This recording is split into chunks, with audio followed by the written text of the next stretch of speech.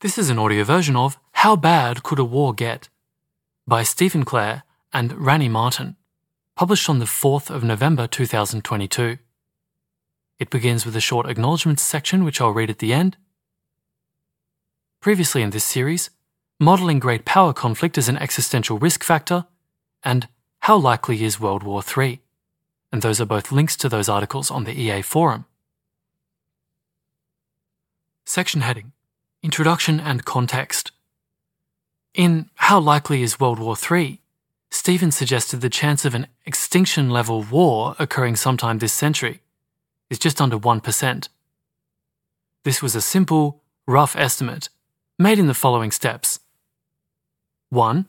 Assume that wars, that is, conflicts that cause at least 1,000 battle deaths, continue to break out at their historical average rate of about 1 every 2 years. 2. Assume that the distribution of battle deaths in wars follows a power law. 3. Use parameters for the power law distribution estimated by Beer-Braumuller in Only the Dead to calculate the chance that any given war escalates to 8 billion battle deaths. 4. Work out the likelihood of such a war given the expected number of wars between now and 2100. That's the end of that list. Not everybody was convinced. Arden Kayler of 80,000 Hours, for example, slammed it as, quote, overstating the risk because it doesn't consider that wars would be unlikely to continue once 90% or more of the population has been killed. End quote. While our friendship may never recover, I, Stephen, have to admit that some skepticism is justified. An extinction-level war would be 30 to 100 times larger than World War II, the most severe war humanity has experienced so far. And there's a footnote here. The severity of a war refers to the number of battle deaths it causes. World War II killed about 65 million people, which was around 3% of the global population at the time. So a modern extinction-level war would be about 100 times more severe in absolute terms, and 30 times more severe in proportional terms. In this post, we also sometimes refer to the intensity of a war. This refers to the number of battle deaths divided by the pooled populations of the countries involved. Back to the main text. Is it reasonable to just assume number go up? Would the same escalatory dynamics that shape smaller wars apply at this scale? Forecasting the likelihood of enormous wars is difficult. Stephen's extrapolatory approach creates estimates that are sensitive to the data included and the kind of distribution fit, particularly in the tails. But such efforts are important despite their defects. Estimates of the likelihood of major conflict are an important consideration for cause prioritization.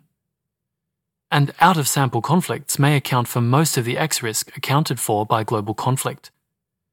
So in this post, we interrogate two of the assumptions made in How Likely is World War III? 1.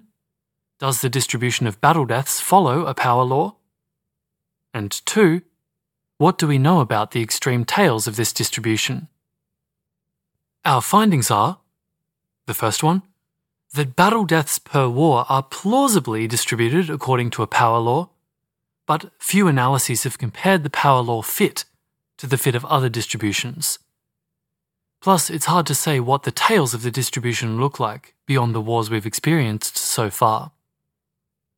Next finding: to become more confident in the power law fit and learn more about the tails, we have to consider theory. What drives war, and how might these factors change as wars get bigger? Next finding: perhaps some factors limit the size of war, such as increasing logistical complexity. One candidate for such a factor is technology. But while it seems plausible that in the past, humanity's war-making capacity was not sufficient to threaten extinction, this is no longer the case. Next finding: this suggests that wars could get very, very bad. We shouldn't rule out the possibility that war could cause human extinction. That's the end of that list. Section heading: Battle deaths and power laws. Heading: Fitting power laws. One way to gauge the probability of out-of-sample events is to find a probability distribution, a mathematical function which gives estimates for how likely different events are, which describes the available data. If we can find a well-fitting distribution, then we can use it to predict the likelihood of events larger than anything we've observed, but within the range of the function describing the distribution. Several researchers have proposed that the number of battle deaths per war is distributed according to a power law. Power law distributions are described by a formula wherein the probability of an event X is proportional to the value of X raised to the power negative alpha. These distributions look like this. Here is Figure 1, power law distributions of various scaling parameters. So here's a graph showing the lines for different values of alpha in that equation above. And then we have arrows that point out that these kind of distributions lead to many small events and a few big events. And in accordance with that, we see lines that begin quite high when X is small, and then come down quite quickly before flattening out and gradually growing closer and closer to the x-axis. The text goes on. Alpha, the scaling parameter, determines the shape of the distribution. As the figure above shows, the smaller the alpha, the longer the tails of the distribution. There's a simple way to interpret this parameter. If one event is twice as large as another, it is 2 to the power of alpha times less likely. Long tails are an important feature of power laws. Events many orders of magnitude larger than the mean or median observation are unlikely, but not impossible. However, we need to be careful when fitting power laws. Other long-tailed distributions may fit the same data, but imply different probabilities for out-of-sample events. Since the tails of power laws are so long, improperly fitting this distribution to our data can lead us to overestimate the likelihood of out-of-sample events. Heading: Power laws and conflict data. Rani conducted an informal literature review to assess the strength of the evidence for a power law distribution of war deaths. You can find a summary of her review, including the goodness of fit tests, here, and that's a link. She found 6 papers and 1 book in which a power law distribution is fitted to data on battle deaths per war. In each case, a power law was found to be a plausible fit for the conflict data. Estimates for the alpha of conflict death data range from 1.35 to 1.74, with a mean of 1.60. Anything in this range would be considered a relatively low value of alpha. Most empirical power laws have alpha values between 2 and 3. In other words, if these estimates are accurate, the tail of the battle deaths distributions is scarily long. Here is a graph, Figure 2. Power law model of war severity from Clauset, trends and fluctuations in the severity of interstate wars. Note that the axes are logarithmic and do not start at 0. And so, as described, we see a graph with battle deaths on the x-axis and fraction of wars with at least x deaths on the y-axis, both logarithmic axes. And we see a high number of points have been plotted, most of them clustered in the lower battle deaths area and obviously a few clustered in the higher battle deaths area, and they seem to fit a straight line on this graph. And then a smaller embedded graph shows a power law exponent alpha of somewhere around 1.5 or just above it. The main text continues. How scary exactly? In Only the Dead, political scientist Pierre Braumuller gives his estimated parameters to infer the probability of enormous wars. His distribution gives a 1 in 200 chance of a given war escalating to be twice as bad as World War II, and 3 in 10,000 chance of it causing 8 billion deaths, that is, human extinction. That's bad news. If wars continue to break out at their historical average rate of 1 every 2 years, Braumuller's estimates imply an approximately 18% chance of war twice as bad as World War II, and an approximately 1.2% chance of an extinction war occurring between now and 2100. And there's a footnote here. Note that this uses Braumuller's estimates of the distribution of severity, the number of battle deaths. This may underestimate the chance of an extinction war for at least two reasons. First, world population has been growing over time. If we instead consider the proportion of global population killed per war instead, extreme outcomes may seem more likely. Second, he does not consider civilian deaths. Historically, the ratio of civilian deaths to battle deaths in war has been about 1-to-1, though there's a lot of variation across wars. So fewer than 8 billion battle deaths would be required for an extinction war, since many civilians would also be killed. Back to the main text. Heading: Breaking the Law. Before we all start digging bunkers, though, it's worth highlighting a few caveats. First, and most importantly, only 2 papers in the review also check whether older distributions might fit the same data. Clauset, Chalizi and Newman, 2009, consider 4 other distributions, namely log normal, exponential, stretched exponential, and power law with cutoff, while Rafael González Val, 2015, also considers a log normal fit. Both papers find that alternative distributions also fit the correlates of war data well. In fact, when Clauset, Chalizi and Newman compare the fit of the different distributions, they find no reason to prefer the power law. And there's a footnote here with a quote from Clauset, Chalizi and Newman, 2009, quote, "In particular, the distributions for birds, books, cities, religions, wars, citations, papers, proteins, and terrorism are plausible power laws. But they are also plausible log normals and stretched exponentials." End quote. Then the footnote continues. Note that stretched exponential is not found to be a good fit for the war data. See Table 6.2 on page 28 of the paper for details. It should also be noted that, confusingly, a cutoff in quotes power law distribution doesn't actually have a hard upper bound. Instead, the distribution is multiplied by an exponential function. This thins, in quotes, the tail, but doesn't actually change the range. Back to the main text. Second, there are potentially important data limitations. Wars are relatively rare, especially large wars that kill an appreciable fraction of the world, and death counts are uncertain for many wars. The small sample size makes our estimates of the underlying distributions more uncertain. It also means that our parameter estimates are sensitive and could change in important ways if uncertain death counts are revised. Unfortunately, our estimates of the probability of extreme tail events are super sensitive to changes in these parameters. Third, most of the papers we considered use the correlates of war dataset. Analyses using other datasets may produce different parameter estimates. The correlates of war dataset also excludes many countries from its dataset in the pre-World War II period. Thanks to Ben Garfinkel for bringing this point to our attention in his comment linked here.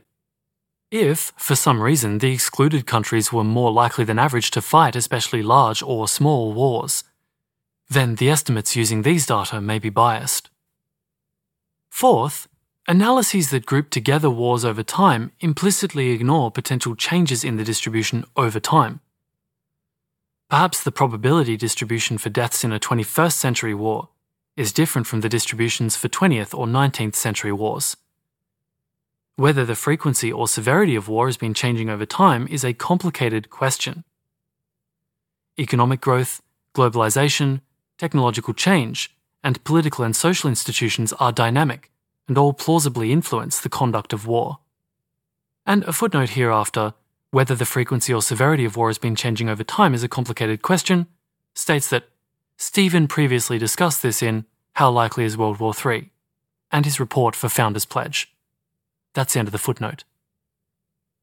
Section heading: What does the tail of the distribution look like? To summarize the previous section, battle deaths are plausibly distributed according to a power law, but there is some evidence that other distributions also fit the same data. We also have to contend with the fact that we have a small sample size and the distribution could be changing over time. Suppose, though, that we could establish with confidence that battle deaths are power law distributed. Extrapolating would still pose a problem. Power laws with alpha less than 2 have an infinite mean. but the range of the battle death distribution can't stretch to infinity. Its upper bound must be, at most, the global population. And it could even be lower than this, with the distribution bending downwards at some point between the largest war we've ever observed and the logical limit. See pages 113 to 14 of Braumüller's Only the Dead for more discussion. We can't tell if or where the distribution is capped based on data alone. We need to consider, quote, physical motivating or theoretical factors, end quote. And there's a footnote here with another quote from Clause, Aaron, Cosma Rohila Shalizi, and Mark E.J. Newman, Power Law Distributions in Empirical Data, 2009. Quote, in cases such as these, it is important to look at physical motivating or theoretical factors to make a sensible judgment about which distributional form is more reasonable. We must consider whether there is a mechanistic or other non-statistical argument favouring one distribution or another. End quote. Back to the main text. Cioffi-Ravilla and Mydlarski, 2004, for example, argue that enormous wars are less likely than they should be according to the power war. Footnote, more specifically, they compare a distribution fitted to the entire correlates of war dataset to a distribution fitted to the top decile of international wars, n equals 13. They find that the parameters are significantly different. This violates one of the properties of true, in quotes, power law distributions, which is that the same parameters describe the data everywhere in its range. Back to the main text. They ventured two explanations for this observation. First, they suggest that as a larger proportion of the population is drawn into the war, public pressure on the government to end the war grows. This, quote, democratization of war limits the extent to which they can scale. Second, the international system is, quote, finite. As wars escalate, they become more complex. They suggest that the diplomatic, strategic, and logistical dynamics of enormous wars may be too difficult to manage. And here's a footnote with a quote from Cioffi-Ravilla and Mydlarski, 2004. Quote, there are just so many belligerents, so many possible war alliances, so much armament, so many combat fronts that can be managed simultaneously, and so forth. As a result, the theoretically possible largest magnitudes of warfare are never actually realized due to the underlying Annite dynamics. End quote. Back to the main text. While we don't find either of those explanations fully convincing, at least Cioffi-Ravilla and Mydlarski are trying to sketch the tale of the distribution. This is a rich vein for future research. We'd be very interested in seeing analyses that try to connect the observed distribution of outcomes to insights from the IR literature on models of escalation. These would give more insight into the shape of the tale. Here, we want to touch on a narrower, and perhaps distinctly EA, claim. Are there technological reasons to think that the distribution of outcomes is bounded at a severity level below extinction? In other words, do we have the weaponry to kill ourselves in war?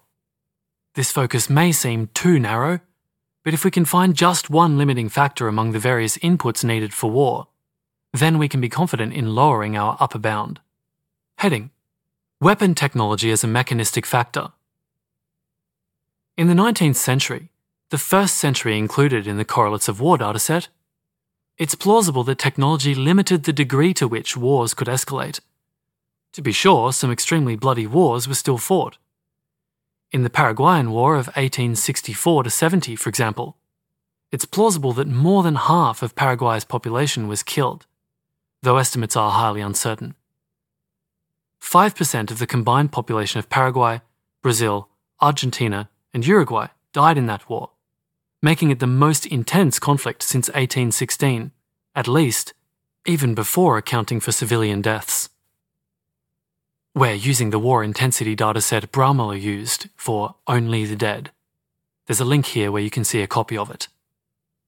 But it surely stretches credulity to think that this war, or even larger conflicts like the Napoleonic Wars, could have continued escalating until they threatened all of humanity. Footnote: what about before the 18th century? Luke Muehlhauser has estimated that 9.5% of the world's population died in Genghis Khan's conquests. That's still well short of an extinction-threatening catastrophe. And there's a link to a blog post here about this by Luke Muehlhauser. On with the main text. But in a world of ICBMs, biological agents, kamikaze drones, and autonomous systems, technology is less of a constraint. So here we have a graph titled War-Making Capacity. It's figure 3, drawn from Luke Muehlhauser's How Big a Deal Was the Industrial Revolution? So it's a hockey stick graph. On the x-axis it has years from -1000 to around 2000, and then the y-axis, not labelled, ranges from 0 to 150, and we see points plotted with one at around 500 BC, and then at regularly spaced intervals after the year 0 until the present day, and we notice that at this scale and resolution they just don't lift above 0 until after 1800, when they slowly begin to increase and then shoot up at around 1900. The main text continues. Nuclear weapons may have the potential to cause a nuclear winter that threatens extinction, though this is controversial and surprisingly understudied. On pages 84 to 91 of the Founders Pledge report, Stephen expressed skepticism about this, though did not rule it out. We've become slightly more concerned after the Metaculus Nuclear Horizons forecasts, which put worryingly high probabilities on extreme death counts following nuclear exchanges. Like a 45% chance of more than 4 billion deaths given 1,000 detonations or more. That seems too high. There aren't that many forecasts. And a similar question puts just a 2% chance of extinction in the same scenario.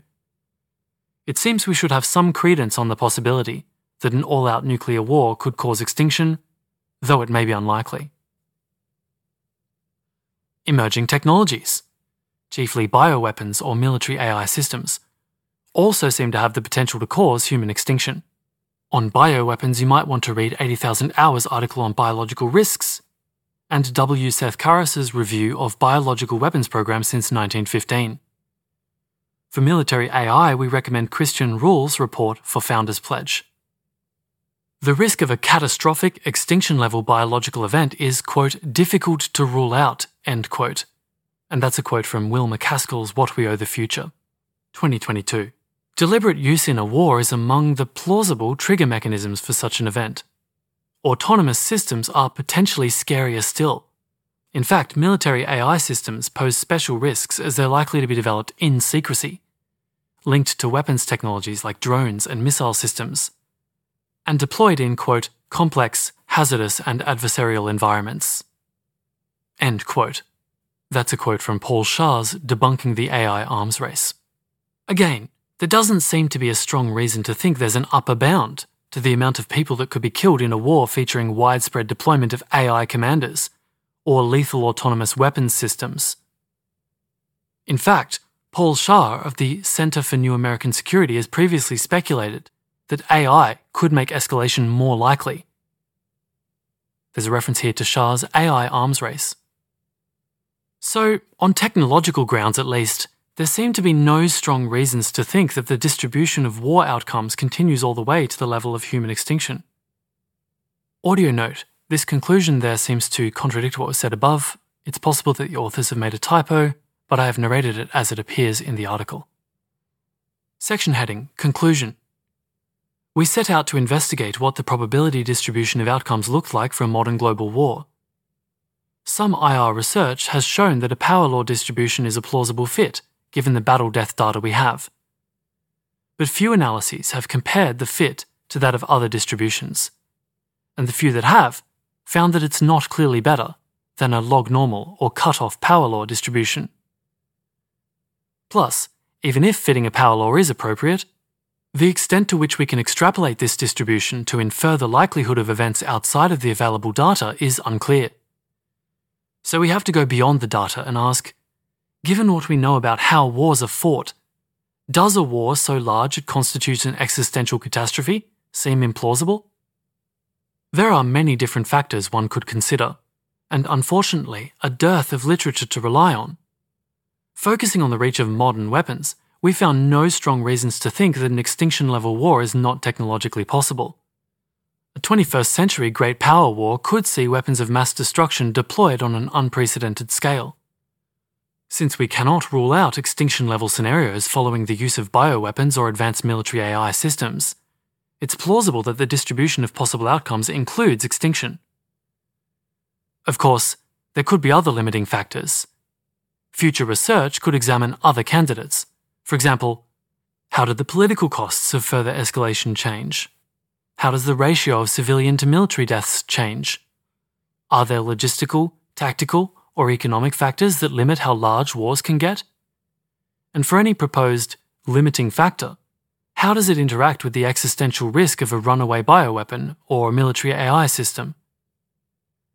Given the destructive potential of nukes, bioweapons, and AI systems, though, our guess is that it will be hard to rule out the possibility that a war could get very, very bad indeed. We don't think there's an upper bound, not at 5%, nor at 90%, nor at any point in between. And the article ends with Figure 4, the Battle of Stalingrad, and it's a black and white image of soldiers dressed in white snowsuits with guns, trekking around in the ruins of the city of Stalingrad. And it looks completely post-apocalyptic. Everything has been completely flattened, except for a few skeletal remains of buildings, which are just single walls. This was an audio version of How Bad Could a War Get? By Stephen Clare and Rani Martin, published on the 4th of November 2022. This reading was by Perrin Walker and produced by Type 3 Audio.